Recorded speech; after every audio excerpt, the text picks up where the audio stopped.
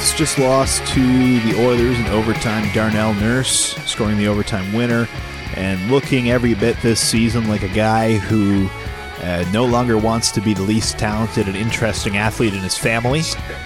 But Edmonton wins it, and I'm going to start us off in the most self-indulgent way possible here, boys, by reading one of my own tweets. Saturday night at 12:23 a.m., after arriving home drunk and seeing the highlight of Matthews winning goal. I think this is the first game I missed all season, Saturday night. Nice overtime defense, McDavid. Fucking loser. So when McDavid and Matthews engaged in kind of the same little neutral zone battle in overtime tonight, and this time McDavid got loose, just like that familiar feeling, right? The lesson here is never tweet. Never tweet. Why did I do it? I do it like 3 times a week, and that's what it gets me. So the Leafs go down, and that marks the end of the season series with the Oilers as well, finishing up 6-1-2. Not too shabby. That was kind of a team that we looked at as certainly one of the measuring sticks in the division coming in, and this result notwithstanding, I think you got to be pretty happy with how it's gone, especially considering the goaltending situation in some of those games against the Oilers too. Yeah, and even tonight, I think that they were probably the better team and just didn't really get the bounces and didn't really get a big save from Hutch when they needed it. I thought he was fine for the most part, but he is a third string goaltender. I don't think it's egregious that he wasn't able to stop Nurse in overtime. 6-1-2 against one of the biggest threats in the division is nothing to hang their head over. I think it sets them up well heading into the stretch drive. It keeps a little bit of distance between them and the Oilers, with the Oilers making a push to kind of try and take over that top seed in the division. Yeah, and just on the whole kind of season outlook, those probably some of the best games that they played all year in that pack of games, especially those 3 in a row where they just kind of dominated and looked like they were going to run away with the division. And fortunately, been a little, it's been sliding a little bit since those games for them. But I think a lot of that is goaltending. It doesn't really seem to me like there's been many games where they've looked like they were not the better team on the ice. But yeah, like you said, all in all, 6-2, or is it 6-2-1 or 6-1-2? 6-1-2. Either way, they're really good. So it's encouraging to see, because again, you're playing against 2 of the best guys in the league, 2 of the best players in the world, and for a lot of the night tonight and many other games, they kind of seem to figure them out in a way that kind of keeps them shut down. But the unfortunate thing about those 2 is that it takes like half a second and they can score. Yeah, you're never going to shut those guys down fully all the time. It's just about limiting the chances, which they're doing a good job of. Yeah, the way that they've limited them in the 9 games this year, I think it's been really impressive and kind of just speaks to the overall defensive improvement that the team has made this season. I was impressed with the physicality in this one. I don't know if Saturday was similar. Like, I know that there was that big hit at the end on Tavares, Cassian, but and I know that Hall had some comments, and it obviously did carry over a little bit. And I don't know if it was kind of present a little bit Saturday, but certainly in this one it was pretty heavy stuff. Like, Nick, I know you tweeted about Nylander took a couple of swings at McDavid, even when McDavid had him on the ice and kind of was giving him a noogie or something. He's giving him the business down there. Yeah, so it seems like the Leafs physical play has like slowly gotten better all year. Yeah. Like it seems like game over game, there's a few more guys that have decided that they are bigger than they thought they were and start kind of throwing their body around. It's been a steady climb, but yeah, tonight was I didn't look at any of the hit numbers, not that they're all that accurate anyways, but they seem to be on both sides pretty engaged all night. Yeah, I thought it was chippy right from the start tonight. Like you said, Hall's comments about some of that intensity carrying over, it seemed to come true. I thought Galchenyuk, especially early on, started off right away, getting in on the forecheck, and not big, massive hits or anything, but just laying the body and finishing his man, kind of forcing him to make that quick decision. I don't care what anyone says. When you're a defenseman who's got someone coming bearing down on you and you know that they're going to finish that hit, you are in a hurry to make a decision and move that puck more so than if you know you've got lots of time. Because you hear defensive partners yelling, "Oh, you've got time, you got time."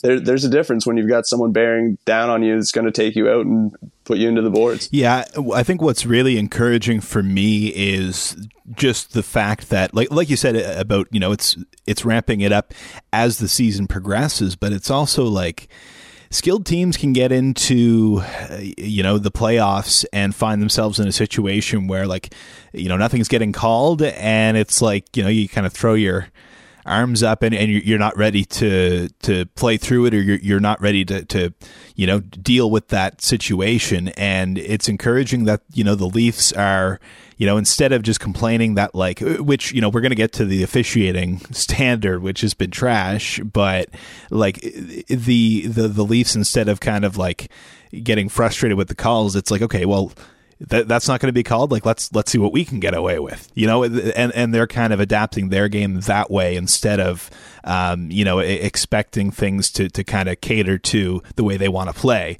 Not that they want to be on the power play a lot right now necessarily, which is another conversation entirely. But, it feels like, they're adjusting a little bit, and it's nice to see.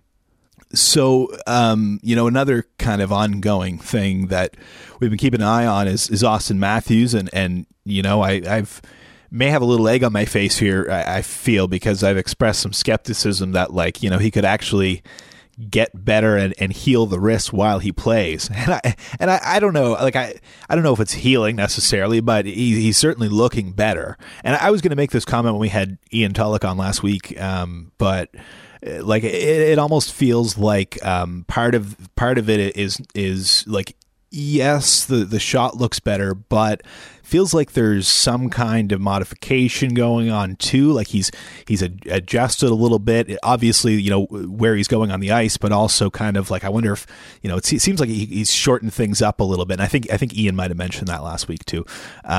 But it feels like he's kind of shortened up some of his movements and is kind of adjusting to compensate for that. But the velocity is obviously not quite to where it was, but like undoubtedly, like the wrist shot is more of a danger than it was, even 2 weeks ago, right? Like it was at a point where you didn't even really need to treat it as a threat. Now it's right back up there. Yeah. His play without the puck is kind of coming along too. Like, I don't think he was ever playing poorly without the puck when the injury was bothering him, but he didn't have that kind of 200-foot dominance that you had seen earlier in the year.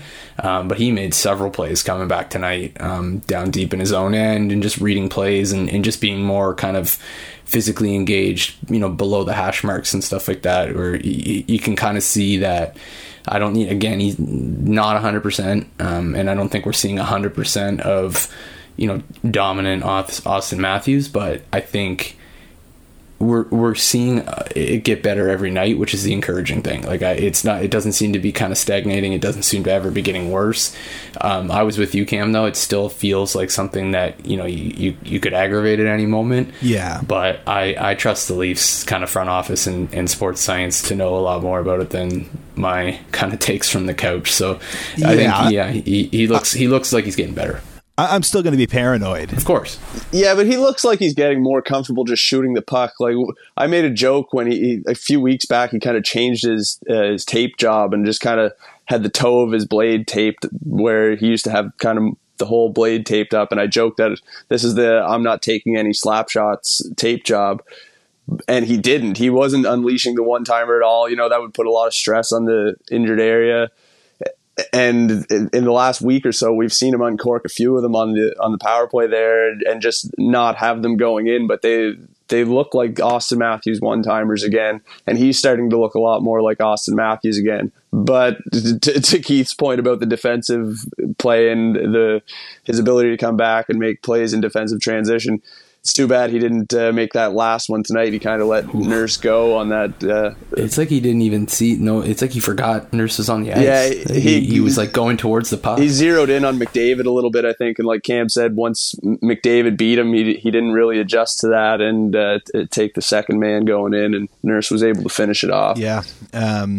It's going to be a constant process with him to just kind of adjust, and like that is, I guess, the encouraging thing is like, and we can kind of roll this into like a larger discussion about, you know, just the how the team looks night to night here, because like I said, I missed the game Saturday. I flipped on the you know, I watched like the condensed game, and then I threw it on for watched most of the third period before tonight's game started, and like even, you know, with you know, the way things were going, like they're still just out shooting teams every night, right? Like even if they're up, they're down, it's like they're tilting the ice, and Matthews is a big part of that. Yeah, absolutely. And just the fact that they've been able to still control these games, I think, is the biggest reason I'm not really concerned with the recent slide.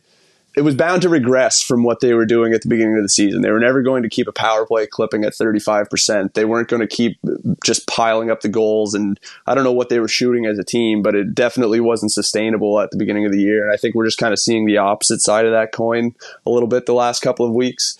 I think things will normalize again, and as long as they stay true to the process that's been leading them to, you know, kind of control the pace of play in most of these games, I think they're going to be fine. Yeah, their 5-5 play this year has been extremely good, and night in, night out. Like you can count on one hand the number of times that they've gotten outplayed for 60 minutes, and not that they've, you know, consistently been a 60-minute team. Like there's definitely been, you know, blips here and there where they kind of lose it for half a period or a period, but the effort's there all game. Like, you know, late into the third when they're down, they haven't, you know, mailed anything in. I think they're like fourth in the league in 5-on-5 expected goals percentage.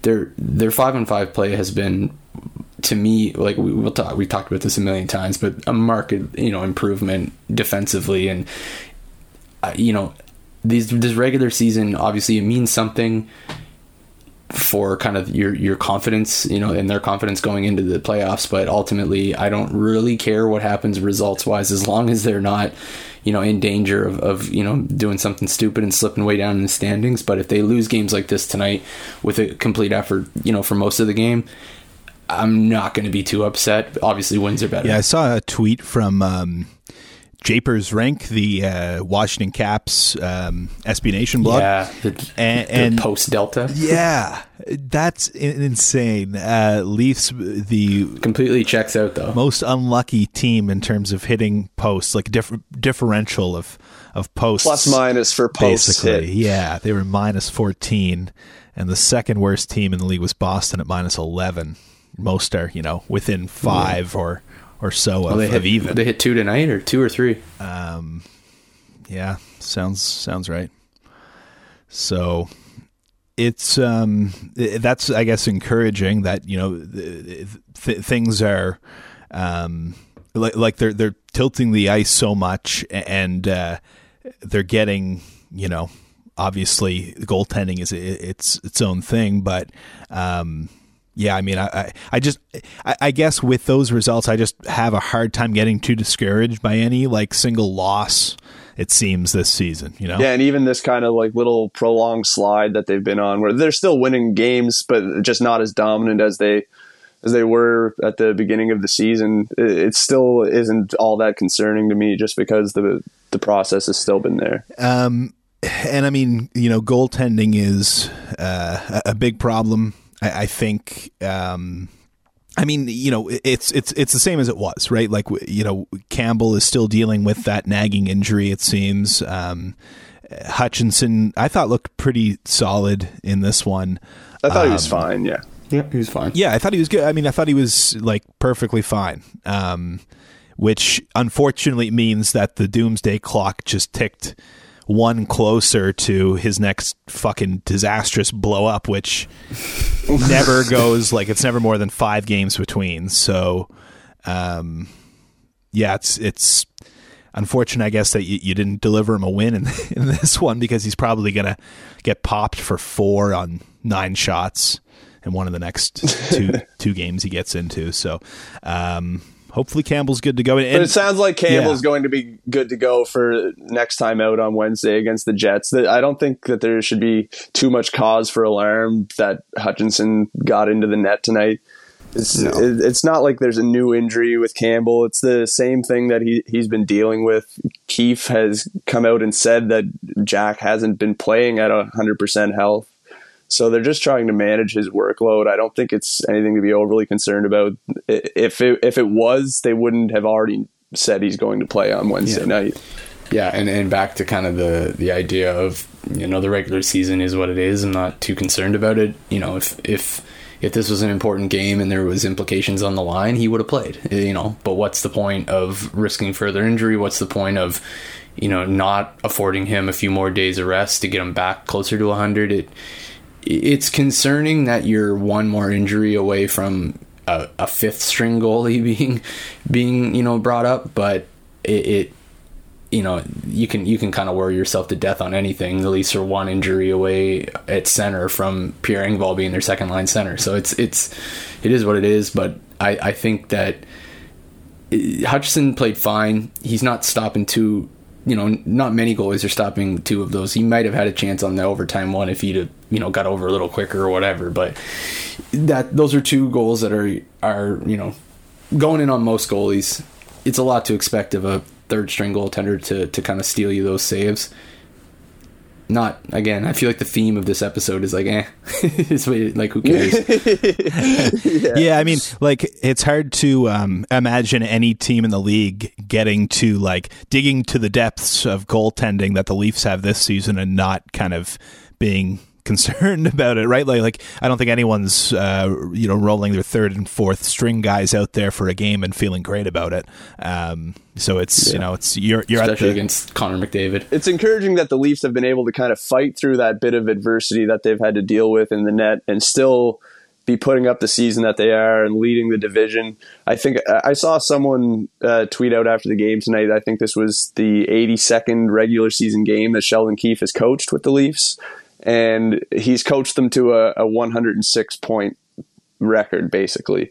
And in that time, the goaltending hasn't been great. So I think, even if they can stabilize that a little bit, if they can get Campbell closer to 100% and see what Anderson is able to do once he gets back and healthy, because he's going to get another chance. We talked about that a bit with Ian last week. They're going to need both of those goaltenders down the stretch and into the playoffs. I don't have a lot of concern really for anything, even the goaltending right now. Yeah, agreed. Well, maybe the power play. Not that it's hard to get worked up about the power play either because of the amount of talent you're rolling out there, right? But I don't know what I know there was like a 1 for 20 stretch. I don't know what it's at now, but. I mean, there are times where it's not looking so hot. I thought it looked good on Saturday night. They were still generating quite a few chances, more so than we've seen of late. I thought Mike Smith had a great game on Saturday night. He stopped a couple of really nice quality chances on the penalty kill for the Oilers. I think it's back to kind of the regression thing. I think that's going to normalize too, and the pucks are going to start going in. There's just way too much talent out there on the ice for them to keep being held off the score sheet. Yeah, it's really frustrating seeing this team be so ridiculously offensively talented and just getting goaltenders just go crazy every time they play them. You start to question, are they just shooting it right at guys? But you watch slow-mos and they're just getting their fucking elbows on it or just hitting the top of the crossbar after it nicks their shoulder. This shit doesn't last. Mikheyev is shooting it right at them. But otherwise, yes. Yeah. Poor fucking guy. He just looks so sad all the time. I think Jeff Merrick tweeted out tonight, how many times have broadcasters said this season, and he robs Ilya Mikheyev. I think I saw Terry Koshin from The Sun replied to that, maybe, or I think it was him that said that they just have a button ready for that now. But speaking of guys that kind of are getting their chances and looking good and maybe not capitalizing right away, but still being effective. Galchenyuk looks really good on that line, and I'm not ready to say that Dubas doesn't need to go out and acquire another top 6 winger, because I think he does. I'm not necessarily comfortable with it, but I'm a lot more comfortable with it than I would have been 2 weeks ago if he somehow strikes out at the deadline. Yeah, Galchenyuk has been a great fit on that line so far. It's only been 5 games, but I think he's pretty clearly been the best fit that we've seen alongside Tavares and Nylander this season, and maybe even going back to last year. He looks like a guy that realizes he doesn't have too many chances left in this league right now. And it's definitely showing in his play. He's been aggressive on the forecheck. Like, the physicality is something I definitely didn't expect out of him. He's been working hard in his own zone. I think he's helping that line generate offense in multiple ways. Like we mentioned, the forecheck, he's causing disruptions for the opposing defenders on the forecheck, and that's leading to chances off the cycle and stuff in the offensive zone. But I think they've also been generating a lot more in transition with him on that line as well. We see he kind of facilitates to the neutral zone, and Nylander's been great gaining the zone with control, as he always is. But it seems like they're able to generate chances off of that now more than they have been for most of the season. I don't know whether it's just Galchenyuk having that vision and the offensive IQ to take those better lanes and just kind of feel the space a little bit better in transition.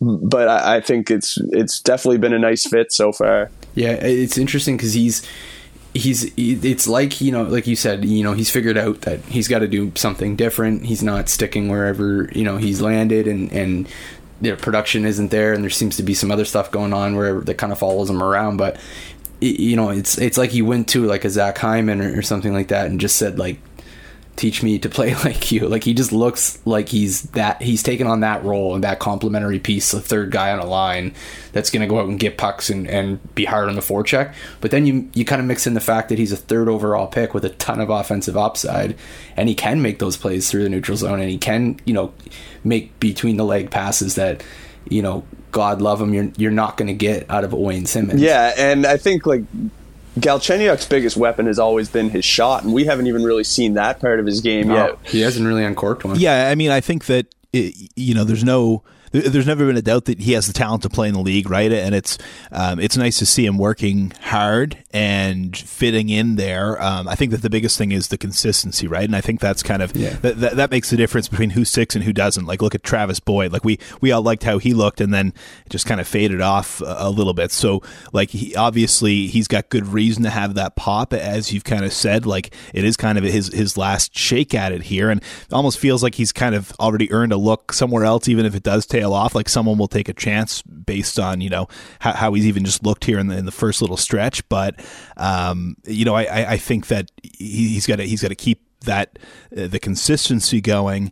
And I think what's been encouraging for me, I guess, is I'm looking at the lineup now, and it's like, if he can slide in there on the left side, well, maybe your focus can shift to the third line center spot again. And especially now that I'm looking at, obviously Matthews is battling through it, and he's looking better, but you mentioned, Keith, about one injury to your top 2 centers, and Engvall's your number 2 guy, right? And you've got Tavares, who is obviously struggling through it this season. He doesn't look like Nick. Like, you were on Sportsnet 590 on the weekend, and I want to bring up that. And Tavares, you kind of mentioned, looks like a guy who has kind of lost a stride here, and he can't really afford to. And I think that it's not necessarily that he's even lost it permanently, but it feels like with the weird season and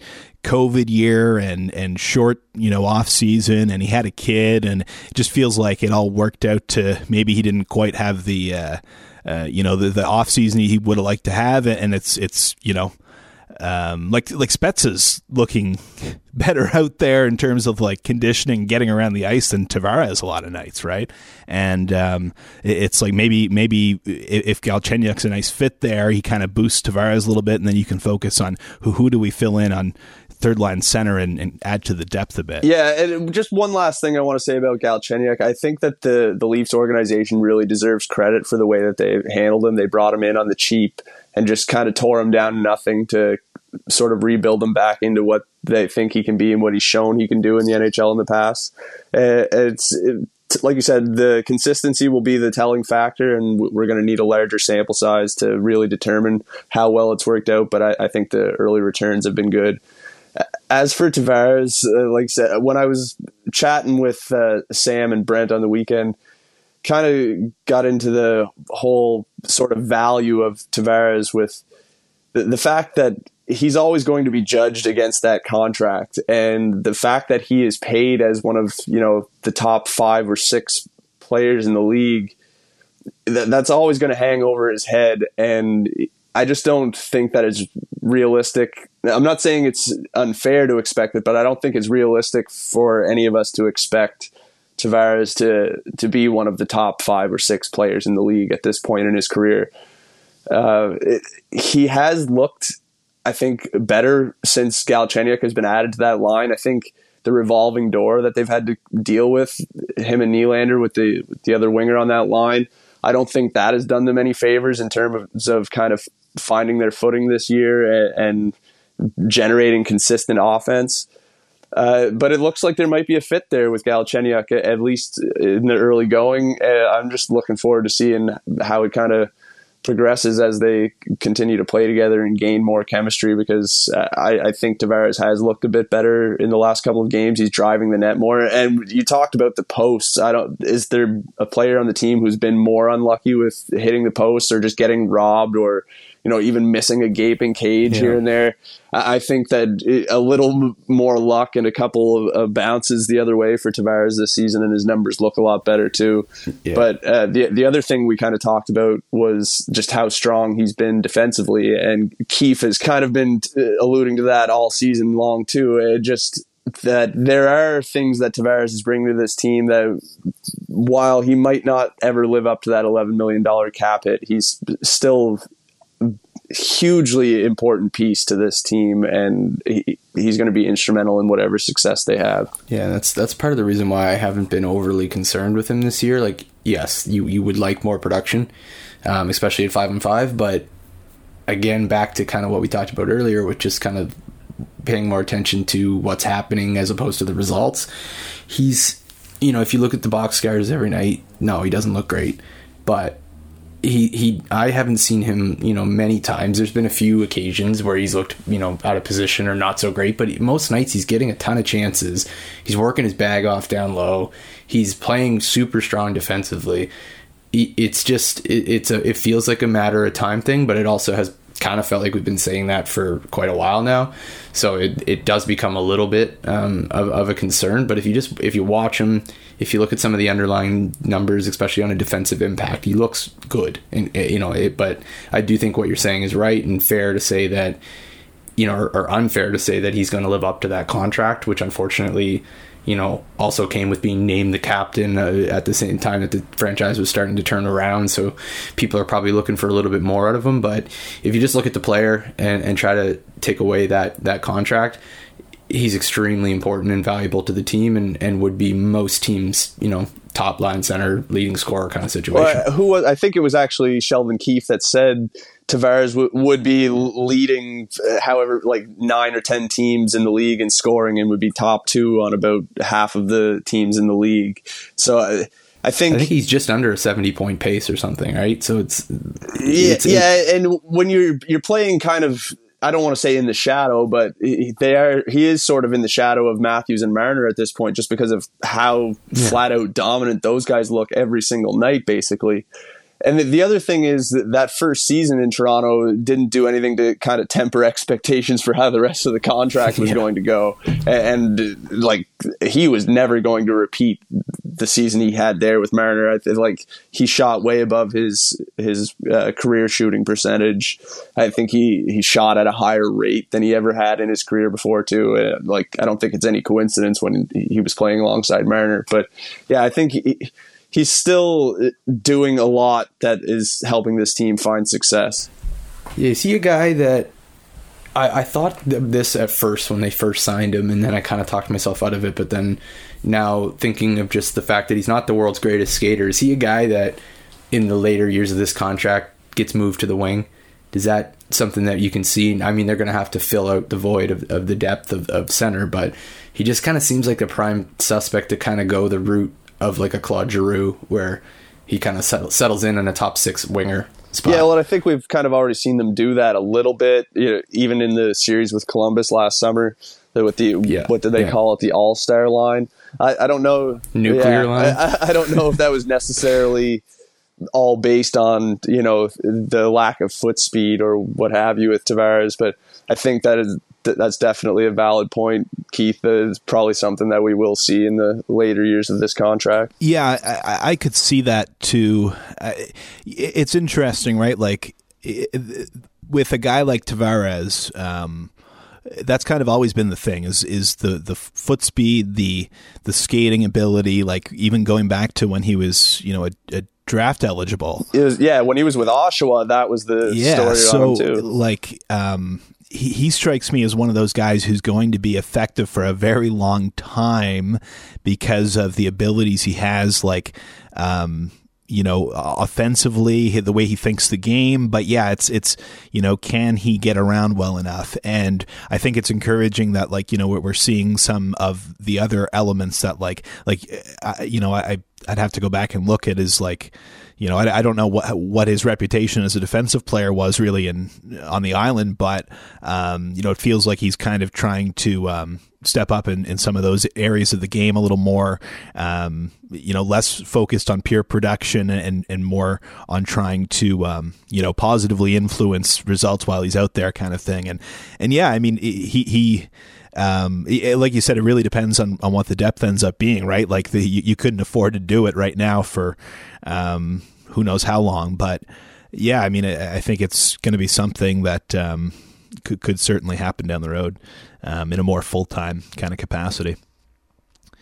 And on like guys like that, and Galchenyuk more specifically, I don't know if you guys remember this piece from like years and years ago, but it would have been I think it was Tyler Dello who wrote it, and it was about how basically like your fourth liners kind of end up being like, you don't draft a guy to be a fourth liner, right? Like they end up being guys who are first round picks and end up hanging around in the league. And it's like Galchenyuk, obviously Tavares is not going to be a fourth liner anytime soon, but Galchenyuk is like a guy who, like you said, former third overall pick, and obviously he's contributing and looking all right in the top six right now, but I think best case for him is he settles in and nails down a bottom six role, whether it's with the Leafs or elsewhere. But Nick, I was going to get you to ask why Sam has never been seen in the same room as Ryan O'Reilly. And I have to throw in a fact check here too. I think Sam said on your segment on 590, Bo Horvat was the MVP of the Canada Winter Games in 2011. And he did say that. And he would say that because he's from Ontario. That is not the case. I believe he was the captain of Team Ontario, but the leading scorer of the 2011 Canada Winter Games and the captain of the winning team, British Columbia, you want to take a stab at it? Anyone? 12 goals, 17 points in 6 games played. Mr. Morgan Riley? Curtis Lazar. Curtis Lazar. Yeah. Speaking of guys who have bounced around. Is he in Buffalo now? Yeah. I think I saw him as I think he's like their second line center. Oh God. I think he was their first line center the other night. So funny enough, he is in Buffalo. He was on a line with 2 other guys who made it to the NHL in that tournament, and 2 of them are together now in Buffalo, with Lazar and Sam Reinhart being the other. And the third is Toronto Marley, Nick Petan. Former World Junior star. Yeah, a little trivia. I was going to mention that tournament, but we ended up, going a few weeks with the recording there because late February would have marked 10 years since that happened, and that was a blast. That was like the first kind of like major like hockey thing I covered, and that's where I met Sam. Yeah, it was pretty cool. We kind of got to work together on that. Like, I wasn't going to school at the time. I had just graduated, and Sam was there, I think in his second semester. And, we got teamed up on the hockey beat, and, obviously both Leafs fans, and, we've been buds ever since. So, small world stuff when you guys were on 590. Yeah, definitely small world stuff. And after I finished the interview with Sam and Brent that morning, I got a message from another friend of mine that grew up in Ontario but kind of finished high school around here with us.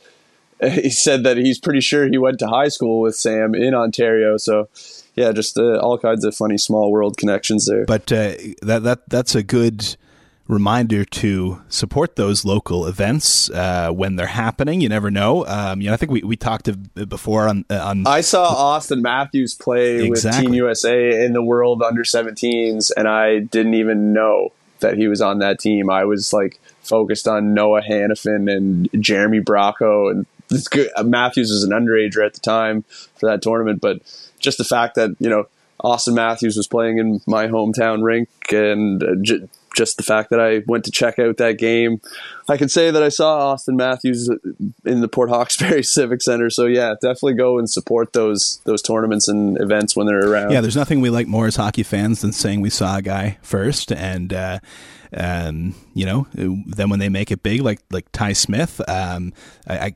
called the Major Midget Championship when it was in New Brunswick a few years back. Ty Smith was there, and he is tearing it up with New Jersey. Another guy who just signed, actually, Nova Scotian, wanted to shout out Peter Delabatore, who signed with the Las Vegas Golden Knights after his college season just came to an end. And he's a Nova Scotian and defenseman, and I like him a lot. He was like a late round draft pick, and like I say, I saw him in midget, and it's like you can see the hockey sense, and you just never know how they're going to develop, right? But it'd be interesting to see if those guys make it. Yeah, especially way back at that age level. Definitely, tough. But always worth going to check out, and wanted to mention that because, of course, the World Women's Hockey Championship is coming up in Halifax, and looking forward to that. I got to figure out what's going on with my tickets.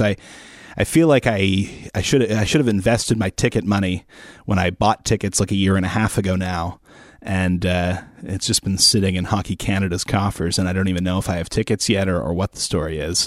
I could have had enough to buy really expensive ones if I had, done the whole whatever the NFT market. Yeah, whatever the fuck the scam is now by GameStop. Yeah, exactly. Yeah. And also want to mention the Isabel Cup has been awarded. The NWHL season wraps up. Boston defeating Minnesota for their second championship, and a rematch of the last Isabel Cup as well.